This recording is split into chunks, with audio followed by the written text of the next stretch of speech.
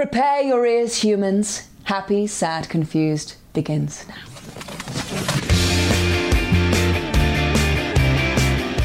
Today on Happy, Sad, Confused, filmmaker Paul Greengrass on bringing his brand of filmmaking to the Western in news of the world. Hey guys, I'm Josh Horowitz. Welcome to another edition of Happy, Sad, Confused. This is our final show of 2020, and quite a 2020 it's been for all of us. We made it, guys. Thank you for all of your patronage, your listening over this last year. It's been a journey for us all, and needless to say, I'm thrilled that 2020 is coming to an end. That being said, let's not delude ourselves. January 1st, 2021, it's not like everything turns to pixie dust and everything turns out okay. We've got a long road back. But I, for one, do have some optimism heading into the new year, and I'm thrilled to say that. Happy, Sad, Confused, and Stir Crazy, and all of my endeavors have been great distractions for me on a personal level. You guys know, if you've been with me through the podcast, you know I've talked about this. I lost my dad earlier in the year, and that was and will always be a traumatic, life-changing event.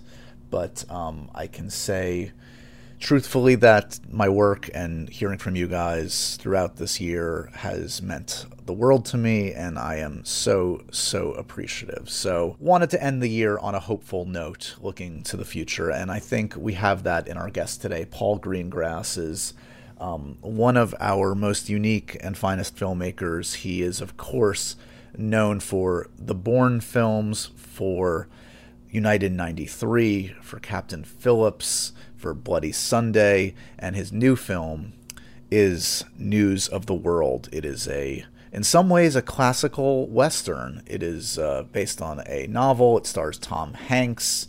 Tom Hanks' first Western, too. Paul Greengrass' first Western, so that's unique. And tells of kind of a newsreader, a guy that goes from town to town in 1870, spreading the news of the world. And he comes to meet a child who he feels he must protect on this journey. It's a very kind of classic Western journey, as Paul says, a bit of a reverse story of The Searchers, if you're familiar with that classic John Ford film. But anyway, this film is out in theaters where it's possible to be out in theaters, and is a bit of a hopeful film. And I know Paul talks about wanting to make something a little more hopeful after making a pretty dark story in 22nd July dealing with terrorism. Paul Greengrass's work has really stood apart from most filmmakers, I think, in the last 20 years, in that he really balances being able to tell a creative and entertaining story with topicality, not being afraid to confront the big issues of our day, terrorism, in all its forms. You know, in the hands of a lesser filmmaker, films like Captain Phillips or United 93 or 22nd July feel really off and off-putting and just inappropriate, yet he somehow finds a way to make the impossible possible and make these into, worthy pieces of art. Not to mention he can make a cracking, great action movie. His Bourne films are fantastic. So this was a rare treat, someone I've wanted to have on the podcast for a while, and as I've said in recent weeks, this has been such a fun run of filmmakers for me, and I'm thrilled that we end the year with a new guest on Happy, Sad, Confused, and someone that I have the utmost respect. Also worth mentioning for the geeks out there like myself, we do get into one of those famed would've, could've projects that I'm always fascinated by. Paul Greengrass, for a time, was supposed to direct a Watchmen movie before Zack Snyder got a chance to do it, so I had to pick his brain about what that movie was going to be, and that's kind of fascinating, so stay tuned for that. That's about all the preamble. As I said, a rough year, a year that I will never forget, that changed us all, but I'm still standing, you're still standing, we're still here, and I thank you for being along with me on the journey.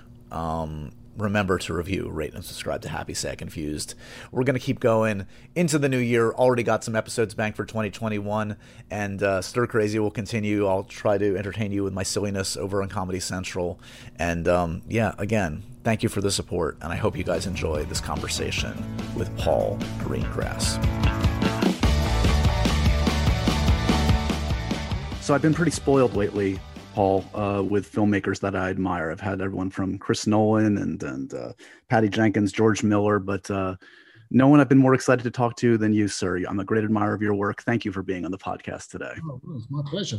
Talk to me a little bit about, I mentioned some of your contemporaries, others that are at the top of their field. I'm curious, like the old adage about directors is, you don't see how another director directs. You're not on their sets.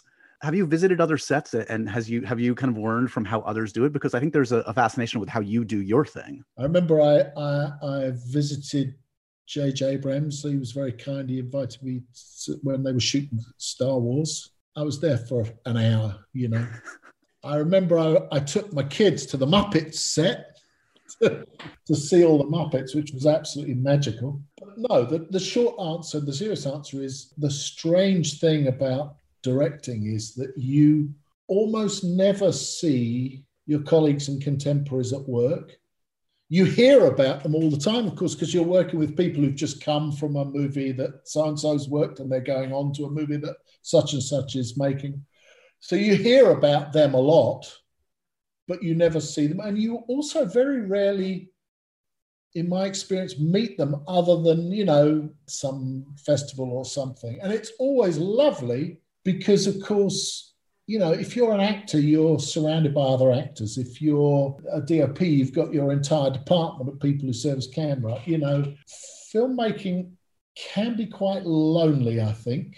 It depends where you want to go with this conversation. We can get into something which does interest me quite a lot and has always, which is why do filmmakers end up making films? Because it's one of those strange occupations. Nobody, to my knowledge, ever gets tapped on the shoulder in the street or approached. Say, you'd be a great person to make a motion picture.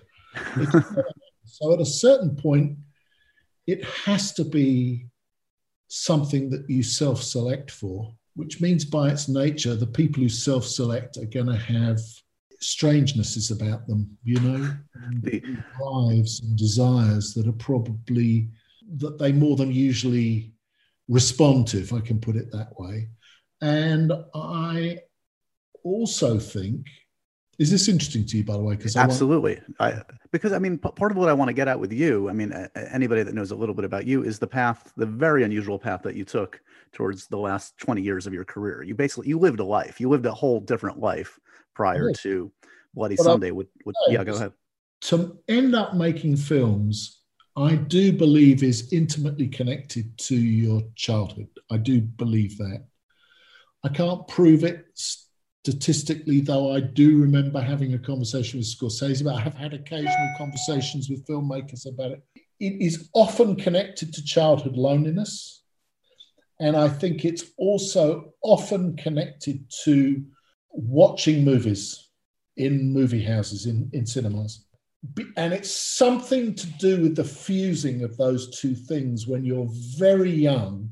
The great David Lean said that when he sat in a cinema as a boy, and he had quite a lonely childhood, loneliness issues when he was young, he said, and this may not be the exact quote, but this is fundamentally it, that he felt like a pious boy as he watched the beam hit the screen. He felt like a pious boy looking at the light flooding in through the cathedral window. I can relate to that. I think there's something about those childhood experiences where the movie theatre becomes a place of sanctuary and a place of wonder and a place of communion and a respite from your anxieties.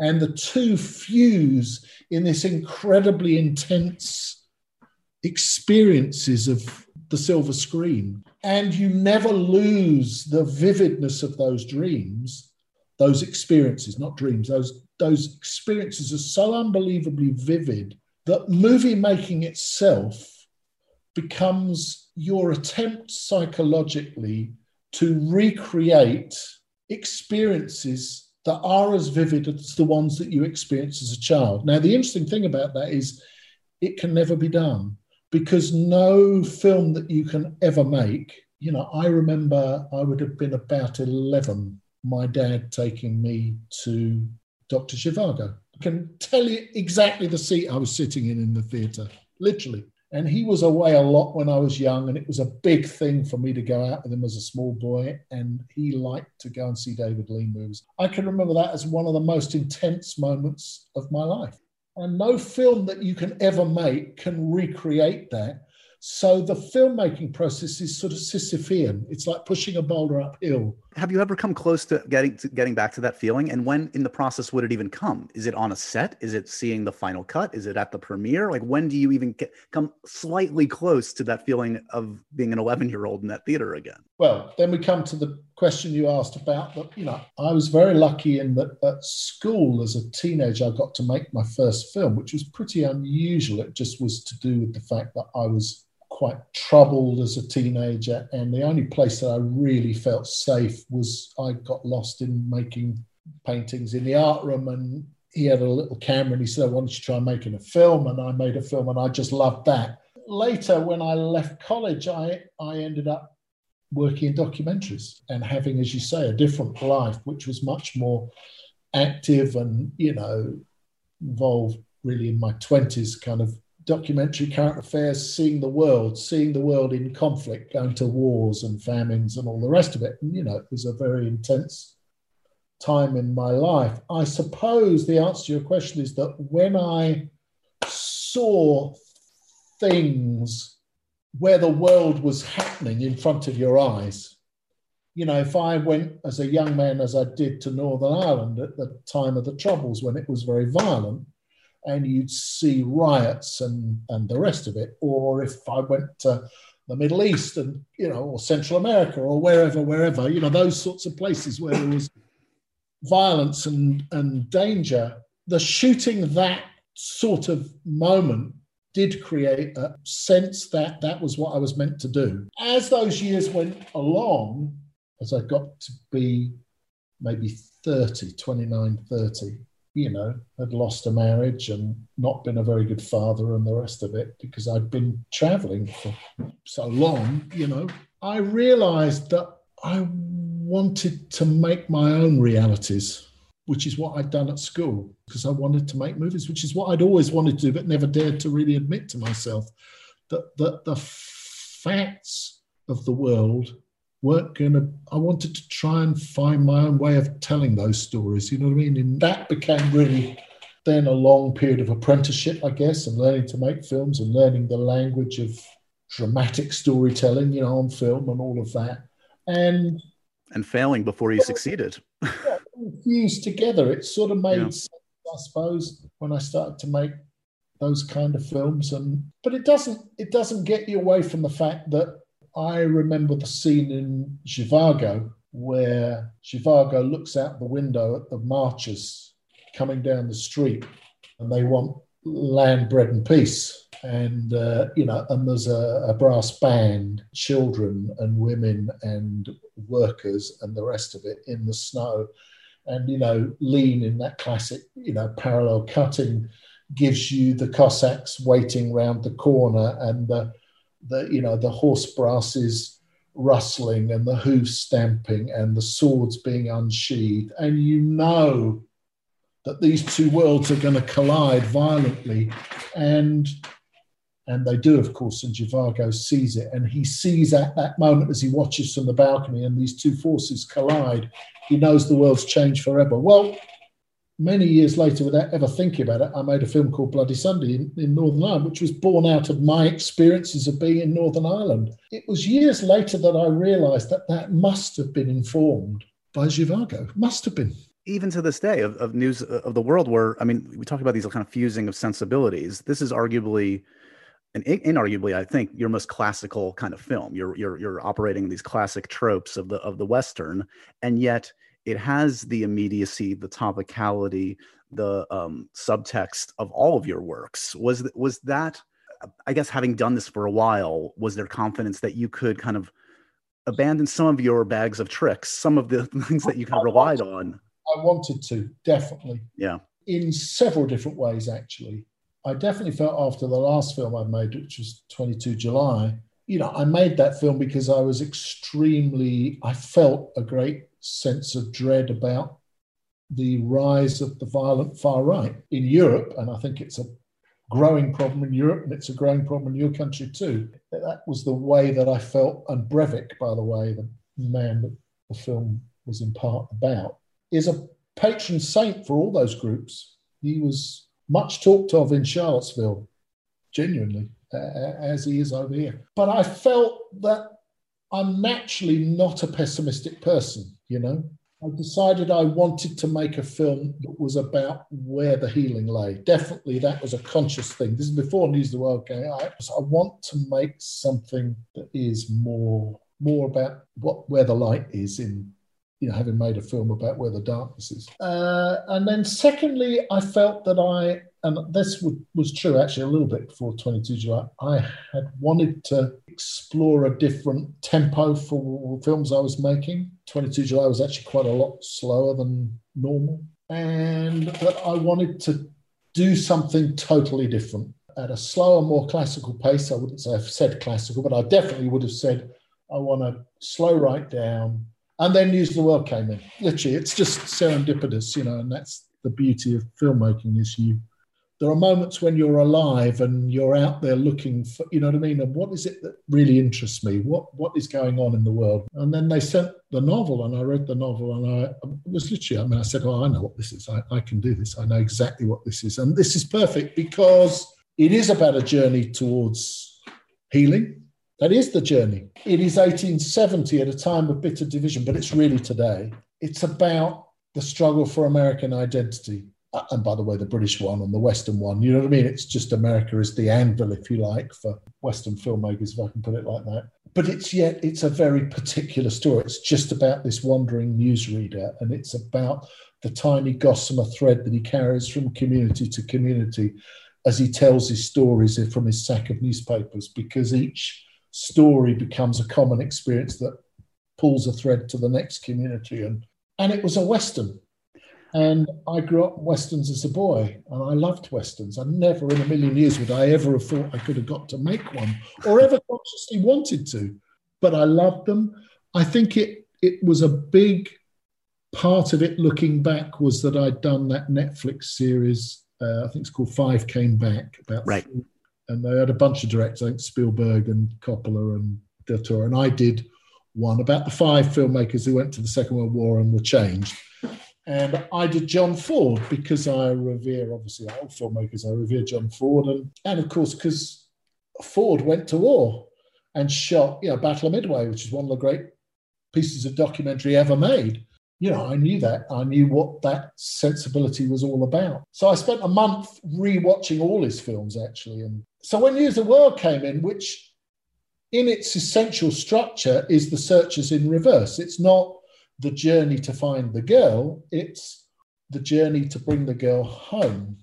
I remember thinking, this is serendipity. It's obviously, this is meant for me. And by the way, it makes for a good double feature. I took the opportunity to watch The Searchers right before I watched yours. And I mean, I understand why any filmmaker embraces this kind of opportunity. The iconography, the way of the Western kind of allows you to kind of lay down the themes you want to get at. There are a few other genres that allow that. A more classical movie, yeah, for sure. So if you'll indulge me a little bit about the arc of your career a little bit. We talked a little bit about the transition from your earlier life into Bloody Sunday. I had forgotten that it was just right after Bloody Sunday that you moved right into Bourne, which seems like such like a leap in many ways. And I know reading about you, that wasn't something you anticipated working on that kind of a film. And I know everything, I've read a bunch about the Bourne films. All of them were, that they're not easy productions. And certainly you as a first-time kind of a filmmaker in that genre, working with Frank Marshall, a studio, Matt Damon. Do you remember that as a fraught time? Did you think you were going to make it through that production? It was very odd. I had got to a good place. I'd made a bunch of films before Bloody Sunday, I had a sort of niche in the UK. I could do what I wanted. I tended to make films a bit like that were exploring my times, my world, the world in action, as I used to call it. And I had tremendous freedom as long as I made them for about $5. But, as long as I made them very, very small, I could make them. And that was wonderful. And I was very happy. What was strange was that Bloody Sunday, in an odd way, broke out And then all of a sudden, I had the opportunity to make the Bourne movie. I remember they phoned me up and said, would you like to make what became Bourne Supremacy? And I thought, well, yes, because if you don't change, if you don't embrace a new challenge, you never know what you can do. I'd never, ever thought of trying to make a commercial movie in those terms. Never. Wasn't in my, it wasn't part of my ambition, you know. And by the way, nobody would have thought that it would, I'd be a credible candidate for it in a sort of funny way. And they said, okay, well, look, come out to Los Angeles and come and meet Frank Marshall. So I landed in Los Angeles, which was a place I didn't know hardly at all. And they said, you need to go to Universal Studios at 2 p.m. The next day. So I said, great, okay. And so I booked a taxi and I got in the taxi. I said, can I go to Universal Studios? And we arrived at like 10 to 2 at Universal Studios theme park. Me not knowing the difference. So I get out and I go, where's Universal Studios? The car was not here. So I go up to the other thing and said, where's Universal Studios? And the person behind the grill thought I was absolutely demented. It took me about 10 minutes to work out that I was at least a half an hour's fast run from Universal Studios. So you enjoyed the Jaws ride, but you almost lost the job. Oh, my word. I turned into Jason Moore.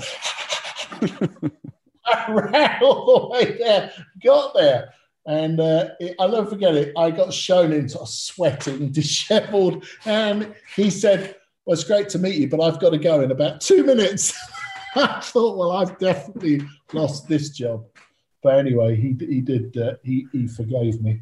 They said, why don't you make it? And do I remember it's fraught? Of course it was fraught. It was a big commercial movie. I'd never made a movie at that scale. There are particularities to the franchise filmmaking process, you know, the sense that very often the screenplays are very much not complete, you know, so you're kind of finding the film as you do it. The enormous resources to the good.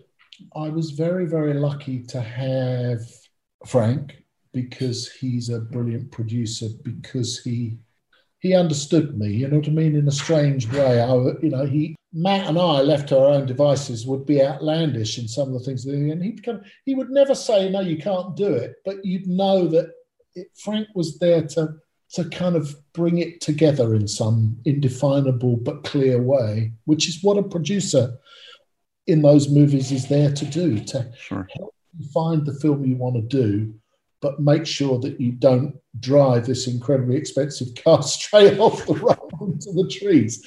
And it was, on the one hand, an insane process, because franchise filmmaking is slightly insane, but I was left with an enduring sense of wonder, if I'm absolutely honest. I'll give you some examples if you're interested. I mean, I remember we cut the first version of the film and we tested, and it tested whatever it tested, kind of okay. Not fantastically, but not disastrous, but okay. We then did, I think, a bit of reshoot. That's right. Then we did some reshoots and we did quite a lot more work, and then we retested it and the scores didn't improve. And I remember sitting in this screening with Frank and Stacey Snyder, who was then running Universal. You know, it's high stakes stuff because you're talking about many tens of millions of dollars in those movies. It's also a franchise movie. It was important for Universal that it worked because, you know, the franchise movies are the machines that allow us all to make all the other films. They, you know, it's important that they work for all of us. And I remember feeling the stress in the room, you know, and everybody's left and you're left as a group looking at these scores, you know, where it hadn't gone up despite a lot of effort. And, you know, seeing them all huddled. And anyway, then we all sat down in the theatre. And I remember Stacey saying, having talked to Frank, she said, we have not got tonight the credit for the good work we've done, but we're going to keep on going down this road because I do believe that you will get the credit for this work, but we're not going to change direction. We're doing the right things. We've just not got the credit for it. And I thought, my word, that is courage under fire, that. And we changed the end a bit in a good way. Actually, somebody had a very good idea. It was actually George Nolfi had a great idea for the end. And that was the end we shot. And we did it like in about 2 days. We all flew to New York, shot it the next day. It seemed like it all happened in like a matter of days, I think it was. And then we retested it and the scores went ping like that. It was a hit movie. And that's, you go, that's the romance of movies. Exactly. Yeah. Nobody says what a great studio is like. It's too easy to slag them off. You know, oh, they're always trying to stop that. Truth is, these studios have been in business 100 years. They're not all bad. You know what I mean? Of course, they're money-making machines. They're film-making machines. It's a commercial, cinematic universe. But they want great films and great stories. And the Bourne franchise were fun, fine films. You know, I'm not talking about me. I'm just talking. They were collective endeavors by studio and producers and movie stars. And you got to get together and stick at it, and you get a result. And that's taught me lessons. And at the end of it, I thought, I like this. It suits me. Who knew? As any self-respecting film geek, there are a couple of unrealized projects that I will always stick in my craw that I wanted to see from you. One is your interpretation of Watchmen, which I was a graphic novel fan, and I adored that work. Your interpretation, as I understand it, was going to be a bit different. You were going to change the setting. You were not going to stick to the 80s. What was your mission statement on your Watchmen? What were you talking about in that film that you wanted to approach? Well, first of all, whatever the vision was, I didn't articulate it clearly enough to get the movie made. That's the lesson there. But in essence, what it was, and I love the book or the graphic novel. Look, and I liked Zach's movie, by the way, which was a very faithful rendition of it. My view was I didn't want to do the faithful adaptation. And that may have been, by the way, a disastrous endeavor. And that probably was why I didn't get the movie made. I wanted to believe that these characters lived in the real world and that a lot of what they were thinking and doing was delusions. And don't get me wrong when I say, oh, like the Joker, I had the idea first, because that's not true at all. I thought the Joker was an absolutely brilliant film. But there was something in the Joker that had that quality to it. You know, the Joker was in a real world and he was filled with delusions. Right. And somewhere the superhero identities were within people's minds and were interior delusions as opposed to actualities. And the idea would have been to find where the join was, if that makes sense. You know, it does. I'm not sure it would have worked. The proof was it didn't, because it didn't get made. But I've always thought about that. You know, I think that Christopher Nolan did it far, far better than ever I could with Batman, because that's what he did with Batman in a funny way. He grounded it, yeah. Perfect place where you could make those characters live in a world that felt real and yet wasn't real. Well, that's why I was somewhat surprised, and maybe you can correct me if this isn't true, but it sounded like a few years back there was a Fox kind of a combo X-Men Fantastic Four project that had been scripted that supposedly you were attached to. Was that also a grounded kind of superhero take? What was that? They did talk to me about it.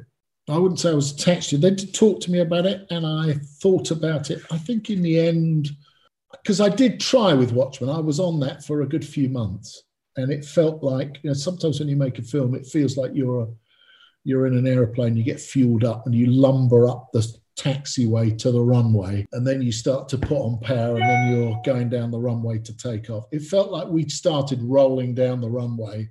Yeah. You know, I mean, we hadn't got far down the runway, but it felt like we fueled the plane, lumbered up, got to the end, got the go-ahead, and then suddenly it was. So I slightly felt like maybe those movies, maybe somewhere I wasn't right for those kinds of movies. And this other one, it sounded like you didn't even get the plane fueled up. It sounded like it was just an idea that... I didn't get anything like down the road like I did with Watchmen. I wouldn't say I would never make one of those movies. I mean, I always think about them, you know.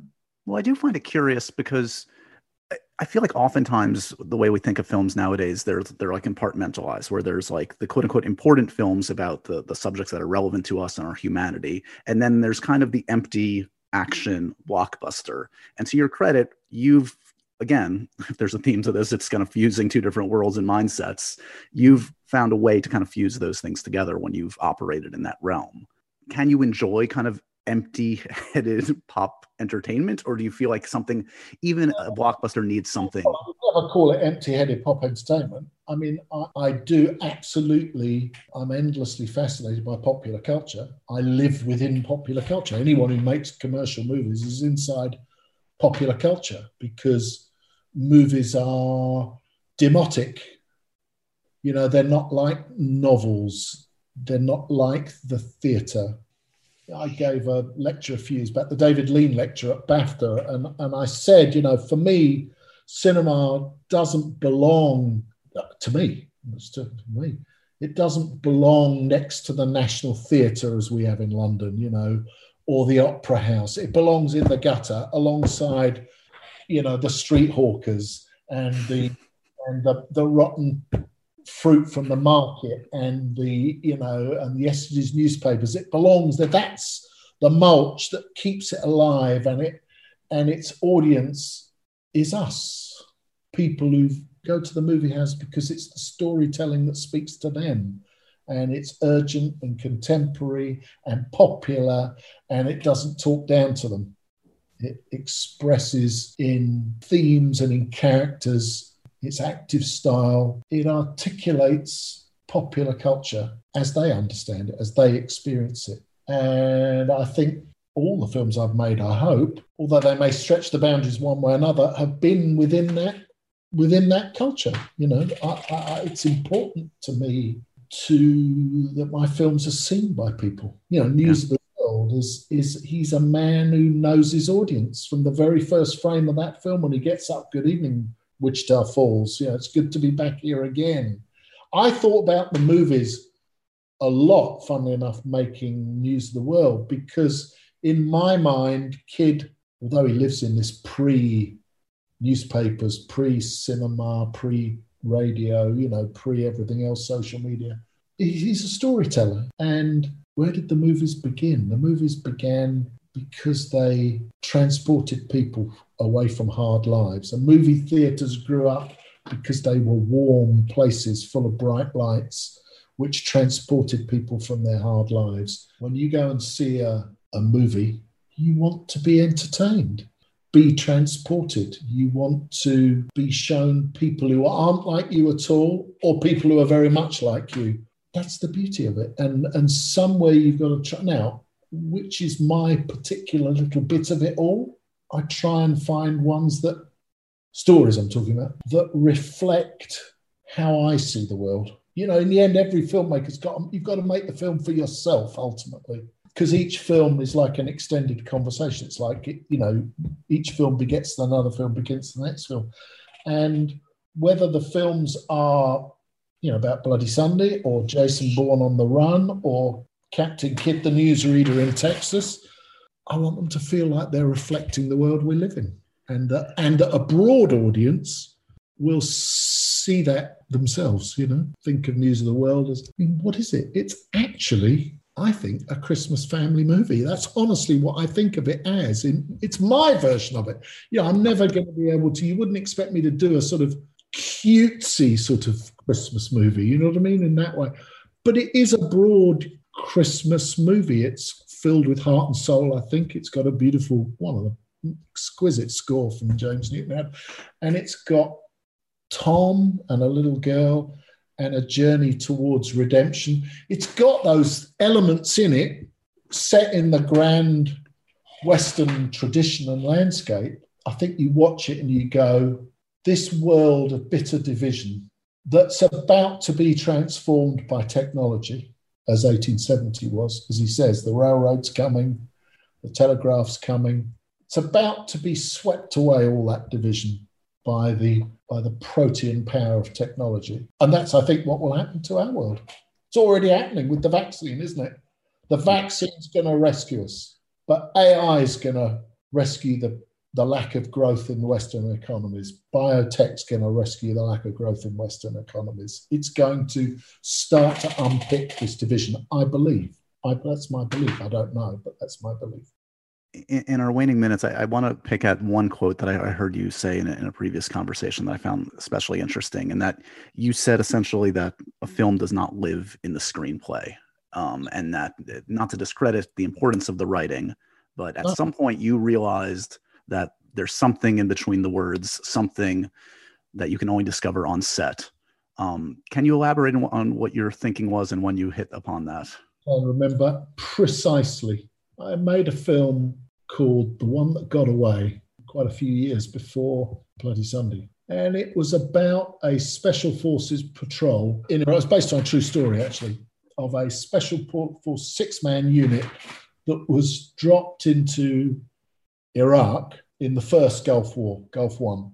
And their mission was to find where the Scud missiles in this part of Iraq were being fired from. They knew they had mobile Scud missiles, And the 6-man patrol was dropped in, and everything that could possibly go wrong went wrong. And they were dropped in the wrong place. They didn't have the right equipment, and they got very quickly discovered. And a number of them were killed. A number of them were shot and killed, and they had to get out. They were all caught except for one guy who went for the Syrian border, actually. He was the one that got away. He was the one who survived this. And his journey, odyssey, really was to sort of see the truth about what was going on there. Anyway, the screenplay I wrote felt all right to me. I was quite pleased with it. I'd written 4 or 5 by then, and I felt I was quite pleased with that and feeling quite confident. And we actually shot it in South Africa, up on the Namibian border. When I started to make it, it sort of fell apart in my hands. I couldn't understand what it was. And there was a scene at night where the 6-man patrol were walking after they'd been dropped, and they were lost. And there was a sort of scene where they had to decide which way to go, and I was shooting this thing of course, it's the desert at night, impossible to light. And we broke for lunch at about 3 a.m. And I was so upset because it didn't feel real to me. It didn't feel like I believed it. And I remember there was a truck there, and I remember banging my head on the side of the truck in frustration, almost in tears, actually, kind of thinking it was beyond my experience as a filmmaker. I was trying to find something that I didn't have the vocabulary to find or the means to find. I was trapped inside my own script. I knew it wasn't right, and I just couldn't work out what it was, how to do it. A little bit later, I made a film called The Murder of Stephen Lawrence, which was about a terrible race murder in London of a young teenager not far from where I grew up. I resolved to do it differently, and I realized that I had to stand outside my screenplay. That films are made afresh. It's beyond the screenplay. The screenplay gets you there. It's always with you. It's the guide. It's got lots of things in it, but you have to dare to go beyond it. And the people who take you beyond it are your actors. They don't want to be trapped in it either. You have to dare to set the mission to go beyond it. And that's where a movie is found. That's where you find a film. It's not that you don't shoot the script. It's not that the script isn't there. It's that you're in a zone beyond it where the truth lies. And the truth can be to allow the actor not to say those words. Right. Or maybe to say different words. Or to not have any words at all, to explore things in the making of the film that you've never thought of, that you can only think of as a company of actors. And somewhere you then get, it's like a coat, that instead of it feels starched and suddenly it feels lived in. It belongs to you. It's yours. It's what you want to make it. That was the making of me. And I guess it's called finding your voice, really. Well, you've come a long way since banging your head against a truck in Namibia, sir, clearly. As you can tell, I'm such an admirer of your work. I mean, we didn't even scratch the surface. I mean, United 93 also, for what it's worth, is just one of the most remarkable pieces of filmmaking in the last 20 years. So we'll save that for another conversation, another time. Congratulations on News of the World, sir. Thank you so much for being generous with your time. And yeah, a real pleasure, sir. Thank you. See you later.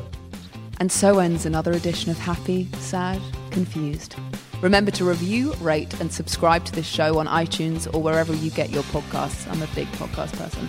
I'm Daisy Ridley, and I definitely wasn't pressured to do this by Josh.